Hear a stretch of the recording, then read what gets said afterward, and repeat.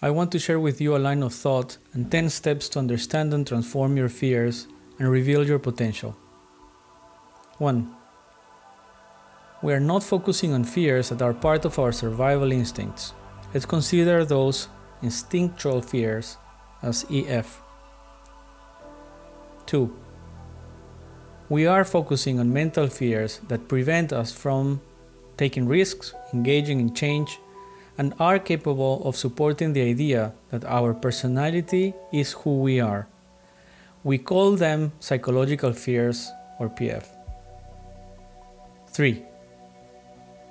PFs are conscious and subconscious, which means that you are not aware of some of them. Some PFs camouflage as personality traits. I'm not somebody who goes dancing with friends. 4.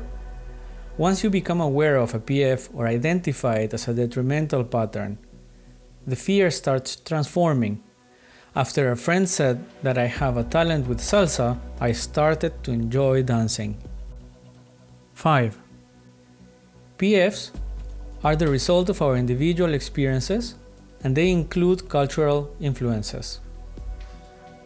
My family prides on hard work and professionalism, and because of that, I didn't receive enough support for my early interest in art. Today, I work for a recognized corporation, but I feel something is missing in my life. 6. Calling up a PF is more an art than a science. I recommend starting by identifying a repeating pattern. Reflect on its influence in your behavior and pay attention when the behavior repeats.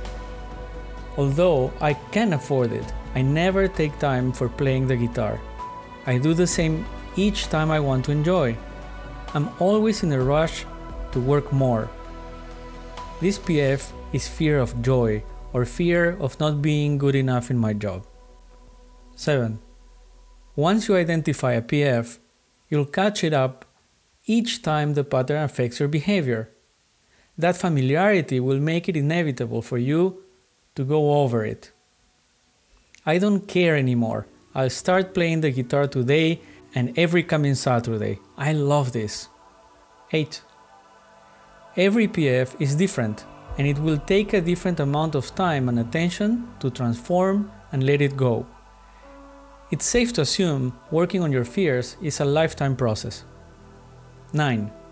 Each time a PF fades away from your life, you feel freer. You'll also get to know new aspects of yourself, and you might find some previously unknown talents. I didn't think I could be a good gardener. I think I'm moving to the countryside. 10.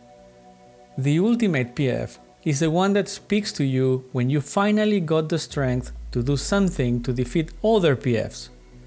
It's been already a week of riding my bike each day. Now I wonder if this is damaging my chances to find a job. My mom always said that if I sincerely want something, I'll find a way of making it happen. She wasn't talking about magic, but the exquisite pleasure we feel when we pursue what we love. If you are an entrepreneur, a freelancer, or a person trying to achieve your full potential, never forget that your fears are like wearing sunglasses at night. Let me end with a fantastic quote by Alan Watts, one of my best sources of wisdom and inspiration. But it's absolutely stupid to spend your time doing things you don't like in order to go on spending things you don't like, doing things you don't like, and to teach our children to follow in the same track.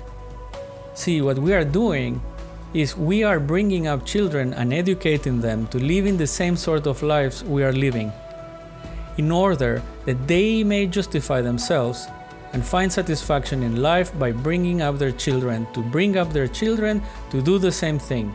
So it's all wretched and no vomit. It never gets there. And so therefore, it's so important to consider this question: what do I desire?